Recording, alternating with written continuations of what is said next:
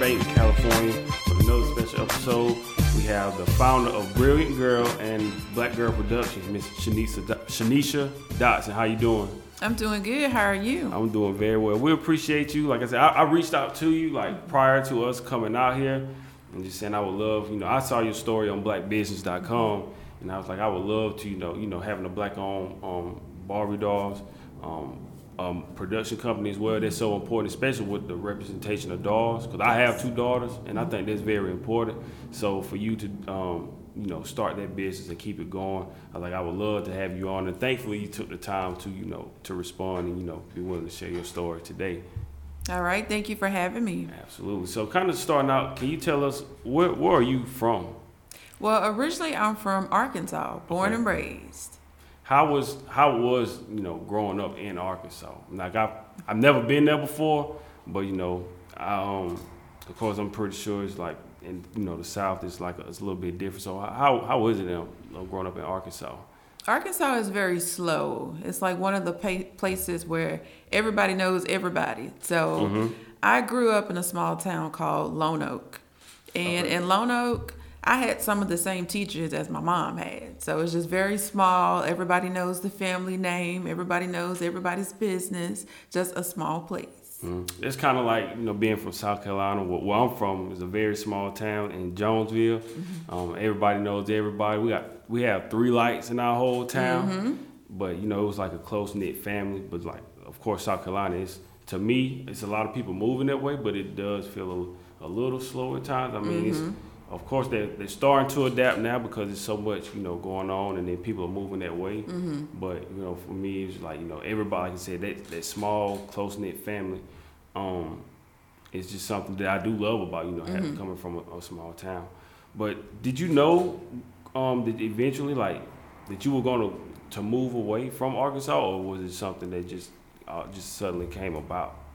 Well, I'm the first person in my family to go to college. Okay. So once I left, I never went back as far as living in Arkansas.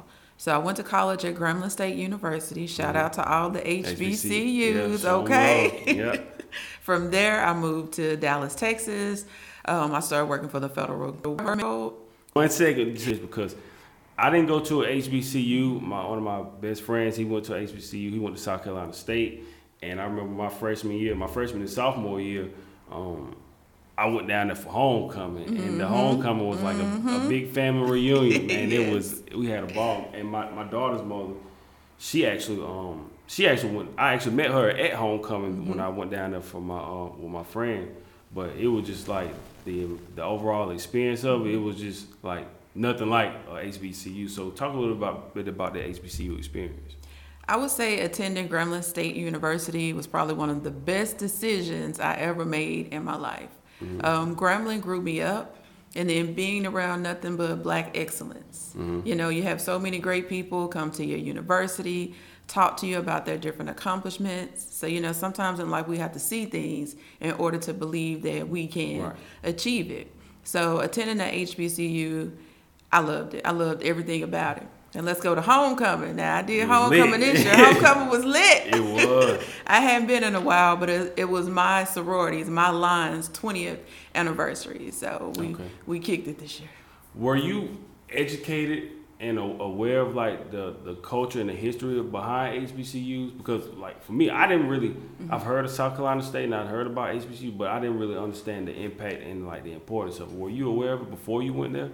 I was not. So where I attended high school, it was a predominantly white high school. It was 10 Black students in my class. So we really didn't talk about HBCUs. The way I found out about Grambling is I was watching a Tampax commercial, and Grambling dancers was dancing. And I used to dance, so I was like, all right, I'm going to Grambling. But originally it was going to be Spelman, but I ended up choosing Grambling. What was that like? Was family supportive of that decision of going to a HBCU? Because it's a great thing, but it's sometimes, because to me it always felt like, because I would hear things about HBCUs not being accredited and everything like that, and it's like, do you sure you want to go to a school like that? But like I said, overall I didn't understand the history behind it as well. But would you say your family was truly supportive of that decision? Absolutely. My family was very supportive because, like I said, I was the first person to go to college in my family. You know, we love Grambling. They love UAPB. So, yeah, very supportive. So going from a predominantly white school and then transition to HBCU, talk about like how that was like a culture shock when you transition. So it wasn't a culture shock because I'm like, my family is black. So Right. I've been around black folks my whole life. But it's going from having 10 black people in your class to, I mean, like black excellence. Because everybody around you, they're there to achieve a goal, which is to get that degree. So you got friends that's, you know, getting ready to go to med school. So you got your doctors, you got your nurses, you got your computer science major. You got people that's just out there doing great things. And coming from high school, you know, like I said, it was the 10 of us going somewhere where it's thousands of people, you know, doing great things that look like you. Did it take time to adapt to that freedom? Because I tell people now, it's like, it's totally different when you have that structure at home and your parents wake you up and make you go to class. But then when you go to college, you're on your own. Nobody's waking you up, making you do anything. Like if you don't do your work, it's all on you at that time. Was that something that you had to take a lot of adjustment to? So I've always been responsible and like very driven. So getting up, going to class, I did that, no issues. But I did normal college stuff. I was out there partying and living my best life, but I did handle business in that classroom. Absolutely. Speaking about your family, did you come from a family of entrepreneurs, or were they just traditional like 9 to 5 workers?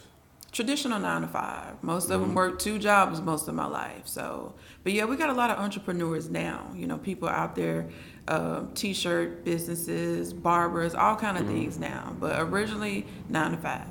What type of things would you say that your family, you know, instilled in you from the beginning? You know, growing up as a child. Growing up, it's hard work because I always watched them get out there and get it. They wasn't asking for handouts. You know, if they had to work 2 jobs, they was working 2 jobs to make sure that they met ends meet. So definitely hard working. From high school into college, did you know what it was that you wanted to do, or were you still, you know, trying to figure it out as you know, progressed through school? So I knew that I wanted to do something in theater. So when I got to Grambling, I was originally going to major in accounting, but I was also working in the theater department to get a fee waiver. And then I took a psychology class. I was like, I'm a major in psychology. So from that point on, it was all about psychology. So I was kind of trying to figure things out. I didn't know for sure exactly what I wanted to do. On blackbusiness.com, it said that you saw it was not a lot of black Barbie dolls on the shelves. So, you know, just growing up being in Arkansas, did you think that it was normal when you didn't see a lot of those dolls? And like, when did that process of you start taking that notice and stuff? So to me, it was normal to go in the store and to see 20, you know, white dolls and maybe 1 black one. So I didn't even think that it was an issue until I got older. Then I realized, hey, what's happening here? You know, everybody should be able to see themselves represented. But if the store is just showing you one thing, you really don't know that that's an issue until, you know, somebody kind of brings it to light. Like, wait a minute, why is this not balanced? I was the same way. Well, my sister, she had dolls, but I didn't really notice it like that. Like, you just saw like white Barbie dolls, or even commercials, like when it had something to do with, you know, with hair care products. It was mainly like catered towards a white audience, people that didn't look like us. And when you say that, but did you question like your family or anybody else about that? I know you say you noticed it, but was that something that you started questioning like as a child, or was it eventually as you got older? It's like when I got older, because in the child, that was the norm. So you didn't even think anything was wrong with it. But like I said, once you became adult, you're like, wait a minute, this should be more balanced. Like every, you know, child should be able to see themselves represented. Dolls, protagonists in books and animation and things. Why? Well, all of it come about, was it, you know, you doing the theater in college. Which one was this? Would you say was first? Was it the dolls or the playwriting? Which one actually came first? The plays came first because I started writing in high school. Okay. So that's how I got introduced to theater. Okay. And then so after college, would you say that was when the dolls finally started coming about? Like how did they go hand in hand? Okay, so the first was theater, so high school, then start working in theater to get that fee waiver. And then around 2012, that's when I founded Girlz Productions. So we was touring around doing plays. And then 2020, I kind of had the idea to come up with a doll. You know, starting a doll line is very expensive. So I was like, let me save a little bit, let me get this going. But all of that came from my little niece. She always loved a good bedtime story. So I was like, let me write her a bedtime story. So I wrote a book called The Adventures of Sugar Mama. And I used to get a lot of DMs from parents, hey, I read this book to my child every night. And I was like, how can I come up with a physical version of Sugar Mama to where people can have it in their household? And that's how I started the process of the doll. And then as I started that, you know, people were interviewing me, hey, it was no black dolls, you know, on the shelves, maybe one when I was growing up. And I was like, we all share the same story. You know, let me keep pushing, let me keep going with this. Because I was like, okay, this is something I need to be pursuing. So were you already out here in LA at the time, or like where were you staying like when you did the books and the doll? So with the books and the dolls, I was already here. Okay. And the playwriting, so after college, I guess, after you graduated from Grambling, I know you said you lived in multiple places, like what was that next move after? After Grambling. After Grambling. So after Grambling, I moved to Dallas, and I was working on my master's at Dallas Baptist University. So the name, like, how did you come up with the name of the dolls? Like, and what's the, like, for you, what's like the meaning behind it? So my niece that inspired the doll, her nickname is Sugar Mama. Sugar So Mama. the book series is all about Sugar Mama, the adventures of Sugar Mama. Sugar Mama Saves Christmas and the Sugar Mama doll. So she was the inspiration behind the name. Did you feel like moving out here to LA, like that was a necessary move for, of course, for playwriting, but also just for business-wise and, you know, building your brand? That was like the necessary move for you to come out here? So the year prior to that, I had like a lot of health issues, ended up having multiple breast surgeries, dealing with an ankle almost broke, but just a lot of stuff was going wrong. And around the end of 2018, 2019, so I started praying. You know, I was like, God, what am I supposed to be doing right now? And I kept getting the message of move. So I was like, okay, move, where do I move to? Do I move back to the east? That's where all my friends are. Or do I move to the West Coast? And God said go west. And so that's how I ended up coming out here. So when I came to the West Coast, it was like right when COVID hit. So everything had slowed down. So my creative process was going. And that's how I came up with the dolls and the books and different things like that. And that was, COVID, especially in California, their laws were a lot more strict. And what I really admire about that is, you know, in the midst of all of that chaos, you still, you know, stepped out on faith and moved out here with everything going on. Did you already have a plan in mind where you had a job or anything lined up just to make ends meet when you came out here, or was it just focusing just solely on your business? I had everything lined up because when God said go west, everything just happened. Boom, boom, boom. Yeah. How do you ever get homesick at times for you? I do not get homesick. Somebody is always here visiting. So. Okay, that's good. And I travel a lot, so I see them. Sometimes they go on trips with me. If we're doing a doll show or some type of book event, somebody will be there. How does your family, you know, view you now? Because I know you say in the beginning they were pretty much traditional 9-to-5 workers, but now, like, for them to just see your vision and what you built, like, how do they view you now as like as an entrepreneur and of course as a college graduate as well? They love it. They love it. They're very supportive, and it encourages them to get out there and pursue their dreams too. What would you say growing up? Did you have would you say you had a mentor, somebody that kind of like took you under their wings as far as like from just a life standpoint, education and business? Did you have a mentor in those fields? I did not. It was just like filling things out and kind of finding my own way. So talk a little bit about diving into the process, you know, of the Barbie dolls, like finding like the right products or manufacturer. Like, how much research and detail went into that process, and was it easy trying to find what you needed for the business? So it was a lot of work. So it started from a sketch. Once I got the sketch down, I had to find someone to produce the prototype. So once I got the prototype, I made some changes. So I had to find like a company that could actually produce the dolls. So they don't have any companies like that in the United States. Wow. So everybody get their dolls produced in China. So I had to go through all these different companies until I found one. And then that's how I landed up with that company. But the whole process took me about 2 years. 2 years. Mm-hmm. Have you tried getting the dolls into like more like retail stores or anything? I would assume that that's a very strenuous process as well, trying to get them into the stores.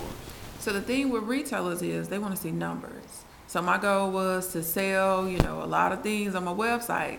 So when I go in and present, they can see, hey, she's already did the work. Because they don't want to be just your only source of income. They want to see that you're already out there selling product. So that's my goal for 2024, because I have a new line of dolls that's coming out. So I want to pitch them to stores then, because now I have the numbers. Did you feel like, being a black-owned business owner and, creating black dolls, did you feel like it, or have you faced any kind of like pushback, being this black-owned Barbie dolls? Like I said, that's a unique space to be in, and like I said, we already don't see a lot of it out here. As far as like the representation, did you feel like it was any type of pushback, with black dolls? Absolutely, and sometimes from black people. Like, so when I create dolls, I want them to be realistic of us. Because as black people, we don't all look the same. We're not all the same skin color. We don't all have the same features. So with the Sugar Mama doll, I designed that doll like based off my niece. My niece is dark skinned. So when she see that doll, I want her to be able to see herself. But some people had an issue with it. Why is that doll so dark? Why does that doll look like this?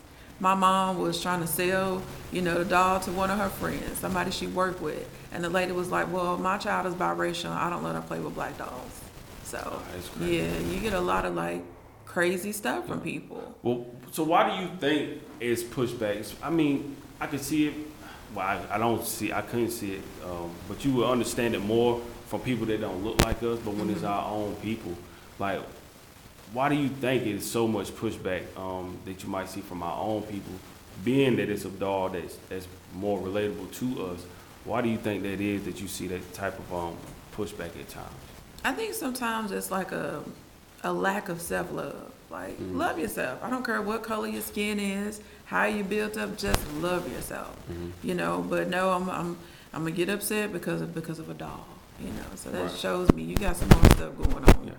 For me, they have dolls of all colors, but for me, it's important for them to see a Barbie doll that looks like them, because I don't want you to say, hey, black is beautiful. I don't want you to think because it's like a white Barbie doll or something that it's like a representation that they're greater than you or anything like that. So it's so important. So I've been very intentional, even with Christmas right around the corner.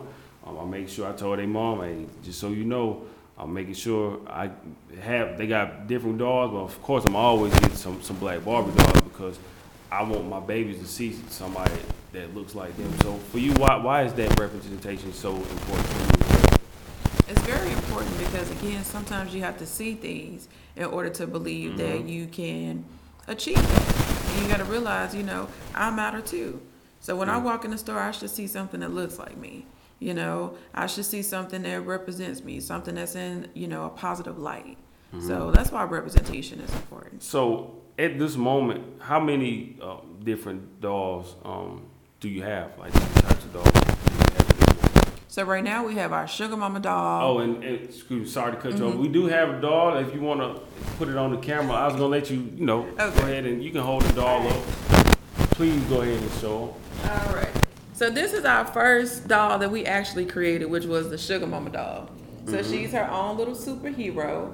So she comes with her little apron dress, and then up under here is her superhero outfit. So when the superhero outfit come on, that's when she got to get down, have some business. So we have this doll. We also have a couple of dolls that we do wholesale, a couple of other black dolls. So right now we are completely sold out for the holidays. Shout out to everybody. We was gonna ask that too. We were just talking about that on the way over here. We said, man, we're gonna try to get some dolls and see if you have any. Yeah, shout out to everybody who supported us through the holidays. We appreciate it. And so right now we're working on 3 more dolls. There'll be 3 different shades of Black is Beautiful. So the dolls are Zoe, and that's named after my niece. Kinsley, which is my goddaughter, and Breeley, which is my younger sister. Okay. So that's our new line that's coming out 2024. How does that feel? Of course, it's always going to be ups and downs with the business, but just to see people come out and support it. Now you're saying sold out for the holidays. Unfortunately, we won't be able to get one at the moment. But how does that feel to have that type of support? It feels good because technically we're still a small business, and the fact that people are believing in our products and supporting, my vision. Because one of the things I do too is I give back. So we donate a whole lot of dolls. We recently donated some dolls to the foster care system. We did 2 nonprofits, one in Alabama, one in Richmond, Virginia.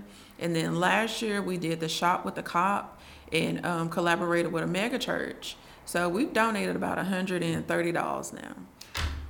For you, with the business, and we talk about this a lot in entrepreneurship, would you say your supporters have been more of strangers than the people that you know?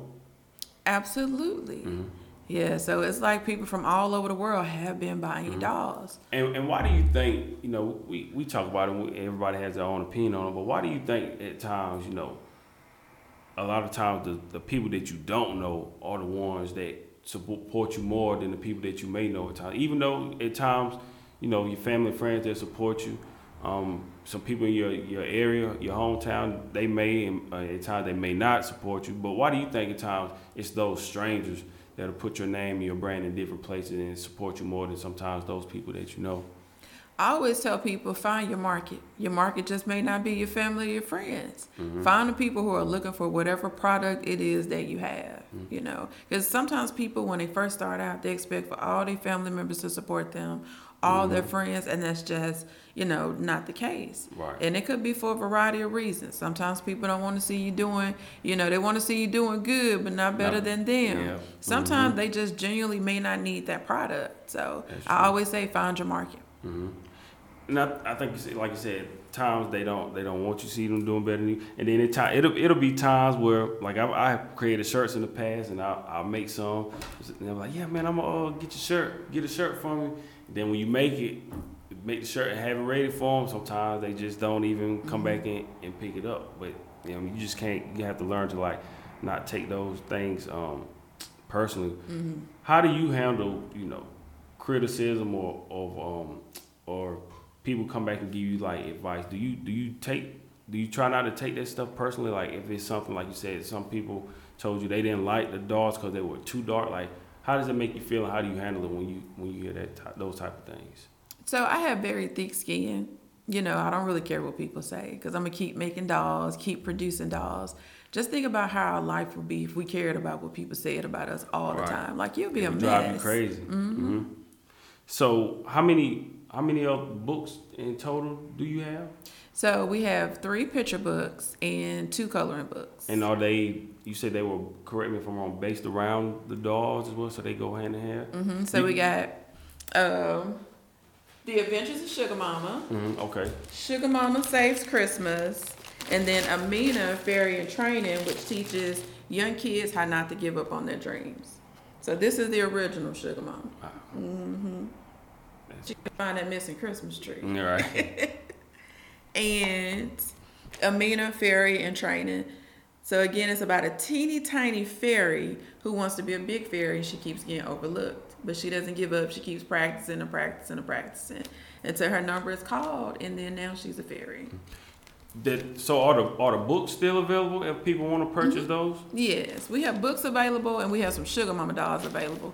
Everything else is sold out. Okay, and I was gonna say so it's around next year when you plan to get more back in stock? Yes, because we're working on that new line right now. So right now, that's our main focus, is getting that new line created and off the ground. So with the playwriting, was that automatic thing? What you said were writing plays?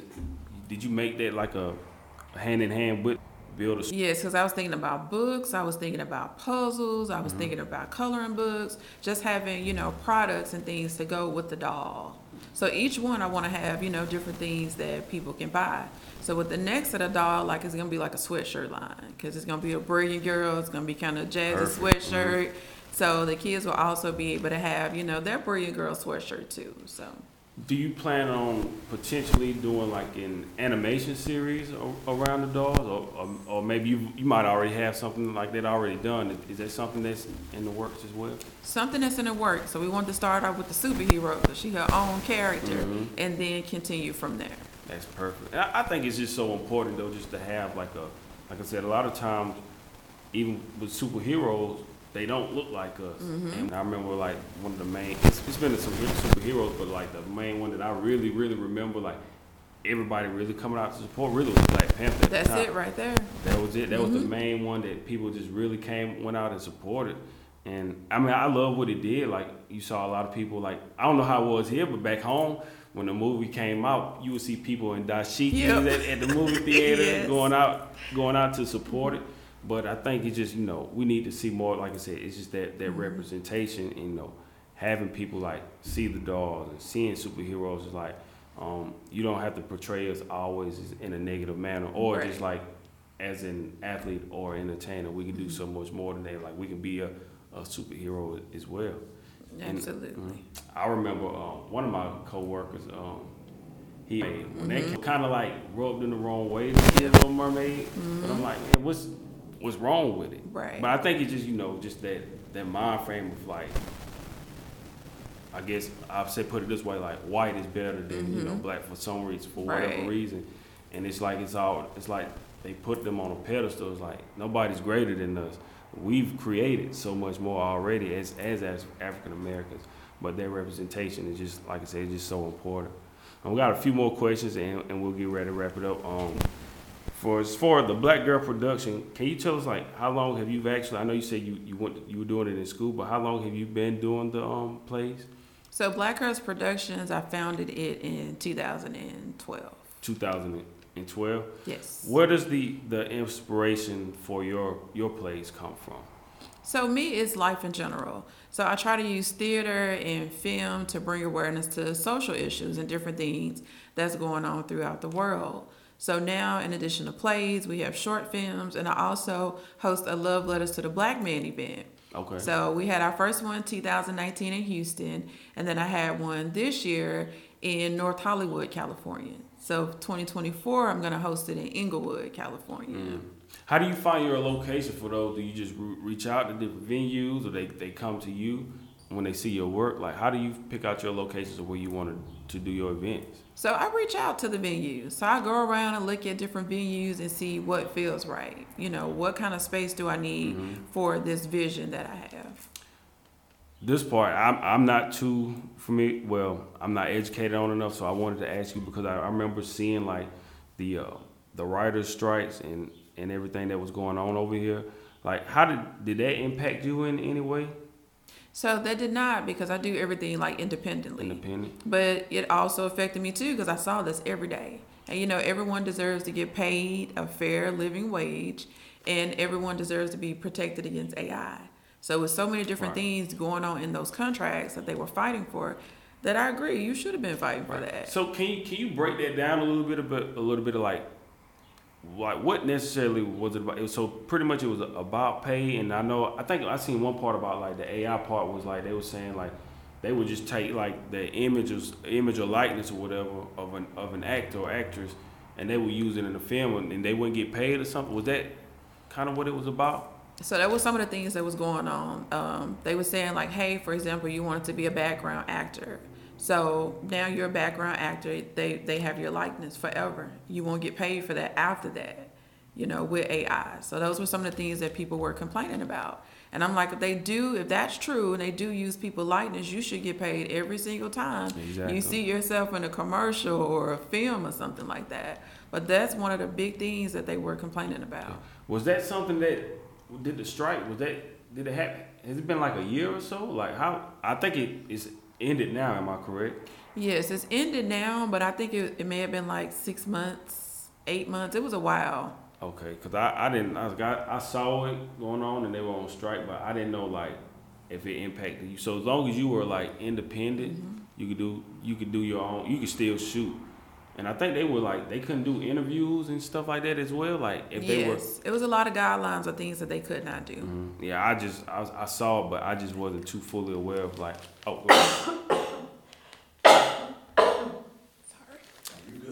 you fine. I just wasn't aware of like the significance of it at all. Like I guess it was, so you were still shooting during that time as well? So during that time, I was still planning my event because I had the Love Letters to the Black Man event come up. And then I was prepping for a stage play, I'll Be Single Before I Settle, that we had in November. So I was still working and still getting things done. Did you opportunities like when everybody else was going on strike and you were still able to create work? Did you feel like that was the time to take advantage of the market that you're in with production? I still did everything the same because I definitely supported the movement. Right. So I was still doing everything the same, and it did not interfere with anything that they had going on. So plays, films, like how many have you created like in total? Plays a lot because I've been writing plays for a long time. So a lot of plays. We did 2 short films, and that was me kind of learning the ins and outs of film. Right now we're in the early stages of writing a pilot episode. And then from there, I eventually want to do like a full-length Christmas movie because this is my season. Yeah, that's love. I love seeing those. They even have them on YouTube. You see those black Christmas movies with black actors. And I love seeing it. I think the latest one I just watched was of course I watched the one with Eddie Murphy. I saw that one. Candy Cane Lane, and then there was one when I was with my daughters. It was one called Cooking Up Christmas. I watched that one as well, but that was a really good one as well. So what goes into creating a film? Like what's like kind of like the behind the scenes work, and like as far as like going into the casting, like how did all that go about? So you start off with a script. You got to find that perfect script. Like get a script or either write a script. From there, start to set a budget. From the budget, start lining up the team: producer, directors, actors, sound, director of photography. Start lining up everything, and then scouting out locations. Do you have those people in mind for those type of things, or do you go online and like just people in that field already that you go reach out to for those type of things? Yes, I know people already. So people I worked with in the past, like people I really like working with, I continue to work with those people. You'll see them over and over again. And how does that feel, to work with those people and they're willing to take their time because they trust your vision? Like how does that feel, for them to continue to like follow behind your footsteps? It feels good because I know if somebody don't like you, they won't work with you. But when I got people like in my plays, somebody who started with me in 2012, she was just in my play in November. Oh, so she's been with me the whole way. So, yeah. As an entrepreneur, do you have moments, if things don't go your way, will you still have moments of doubt, or will you may question things because you are human? We all have emotions. We go through things. Do you ever have those moments where you may have like a down moment and you question things at times? I always take things as like a lesson. I'd be like, I should have did this differently. This is a lesson learned. Let me try it this way next time. Like up until COVID, like we selling our shows everywhere. COVID hit, we calmed down, wait till everything smoothed out. And then like the show we had in November, we didn't have a huge crowd there. So you're going from selling out to now you're producing your first play on the West Coast and it's not a huge crowd. So now you got to regroup. What could I do differently? How can I tap into this market? So sometimes you just gotta, reshift. You can't get hard on yourself. You just learn from it and then move on. Yeah. For you, what would you say is the toughest part of being an entrepreneur? I would say the toughest part is making sure you have good time management skills. Because sometimes you can get so caught up on a project, next thing you know, 6-7 hours have went by. You still have other things that you need to do. Yeah, the time management is a big part of it, especially if I would say a lot of times when you work a full-time job and then you're still trying to build your business, it can be extremely tough because you got X amount of hours you work a week, and then when you get off, you may be tired. And you still have to find a way to push yourself to get things done, even when you don't want to. Time management, have a lot of free time. It's like, that's what can be scary, because now everything is on you. There's no structure. Like a job tells you when you need to be there, when you go on break, when it's time to go home. So when you have that free time, and it's none of that, it's like you really have to make the most of that time and understand that like everything that you do is on you. So whether you succeed or you don't, how you use that time is going to be very critical to everything that you do. How intentional are you when it comes to, as a black business owner? How intentional are you when it comes to supporting other black-owned businesses? Very intentional, because we got to support each other. Because sometimes people think black-owned businesses, and then they automatically have like these negative feelings toward it. I mean, it's black-owned. You're still producing good products, good sweatshirts, good food, different things. So I make it a deal to go out. I'm gonna go to a black-owned restaurant. I'm about some black-owned products. I'm gonna go to Target and go to the for the culture section. I'm gonna support my people. It's super important. We have to shift that mindset, because by the time this interview comes out, we'll be back at home anyway. But the area that we're staying in, everybody is like a community, and they have everything they need. They got their own grocery stores. They have food set up on different blocks over in East LA.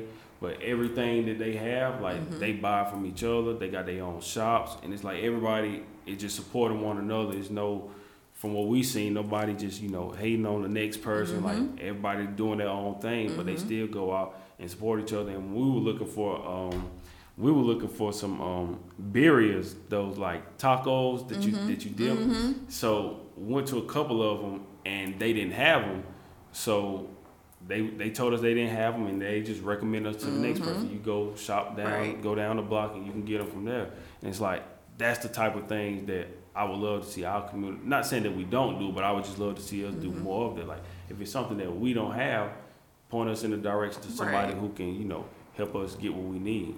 But that's why I'm always intentional about supporting black-owned businesses and even tipping them as well. Just giving them something else to keep them going, because it's so hard to it's one thing to make a little profit, but just to stay in business, it's just so hard to do that.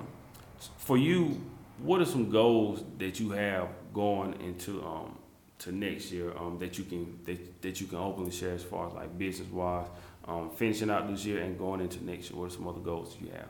So my goals for next year is to again get those dolls launched to become more of a household brand, because people know what Mattel is, but I want people to know what Brilliant Girl is too. So just working on branding, like getting the brand out more so people be more familiar with my work, and be able to give more too. I want to give out at least another $200 or $300 next year. So keep giving back to the community. So every year I continue to challenge myself to do a little bit more than what I did the year prior.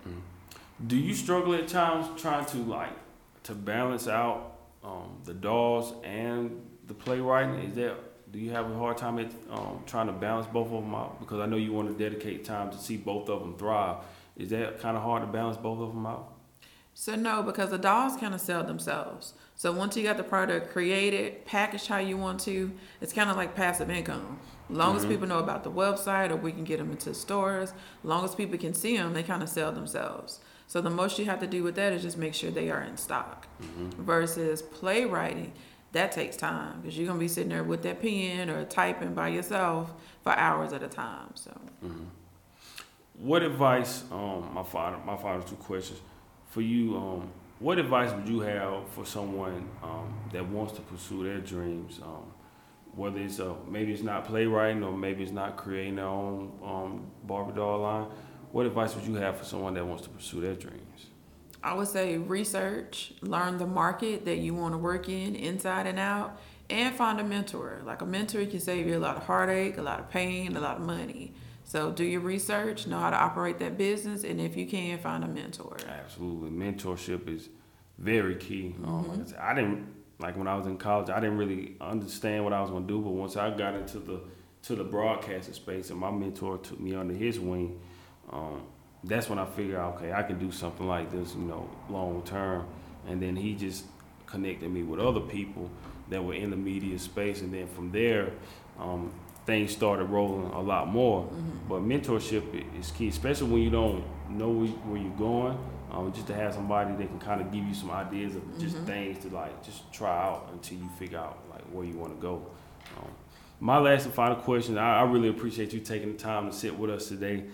The last thing that I love asking everybody, when we're on the road traveling, interviewing entrepreneurs and they sharing their journeys, the last thing I love to ask everybody is, what does self-investment mean to you? Self-investment means believing in myself. If I really want to get to this certain level of life, I have to invest in myself. I'm going to take some classes. I'm going to get in a couple of accelerator programs if I can. I'm going to apply for grants, but I'm going to make sure that I invest in myself, because I know if I invest in me, I won't lose. Absolutely. I got to ask you, I just thought about this because earlier, when you were talking about you decided to move out here, you spoke to God and asked him where you needed to go, and he told you, to go west. How important is faith to you? Very important. I pray about everything. Use the spirit of, discernment, because I got to know, am I supposed to be working with these people? Are these the right people that need to be in my life at this time? So I'm one of those people, I pray about everything before I make a decision about it. Absolutely. Faith is a big part of what I do. I tell people all the time, when we travel the country interviewing people all over, and the things that we've accomplished, I'm just like, it's not me. I say it's God working for me. It's because I'm no better than the next person. I'm not the smartest, the most athletic, or anything like that. For me, it's just you just seeing God work through me, and being able to give me a God-given platform, because I didn't have any of the stuff that you see now, like with microphones and cameras. Like, the only thing I had was a little small laptop, and just to see God took me from being back home to all the way across the country again in LA is a blessing. But I tell people, have faith, and I never say I'm forcing what I believe on anybody, but I just tell them, for me, it's God, because it's just not me that's doing all of this for myself. So, but Shaneisha, I want to thank you again. I hope I'm saying it, Shaneisha. I'm saying it right. Yeah, I keep on making sure I don't want to mispronounce your name. I really thank you for taking the time to sit with us, talking about Brilliant Girl Doll Line, Black Girlz Productions.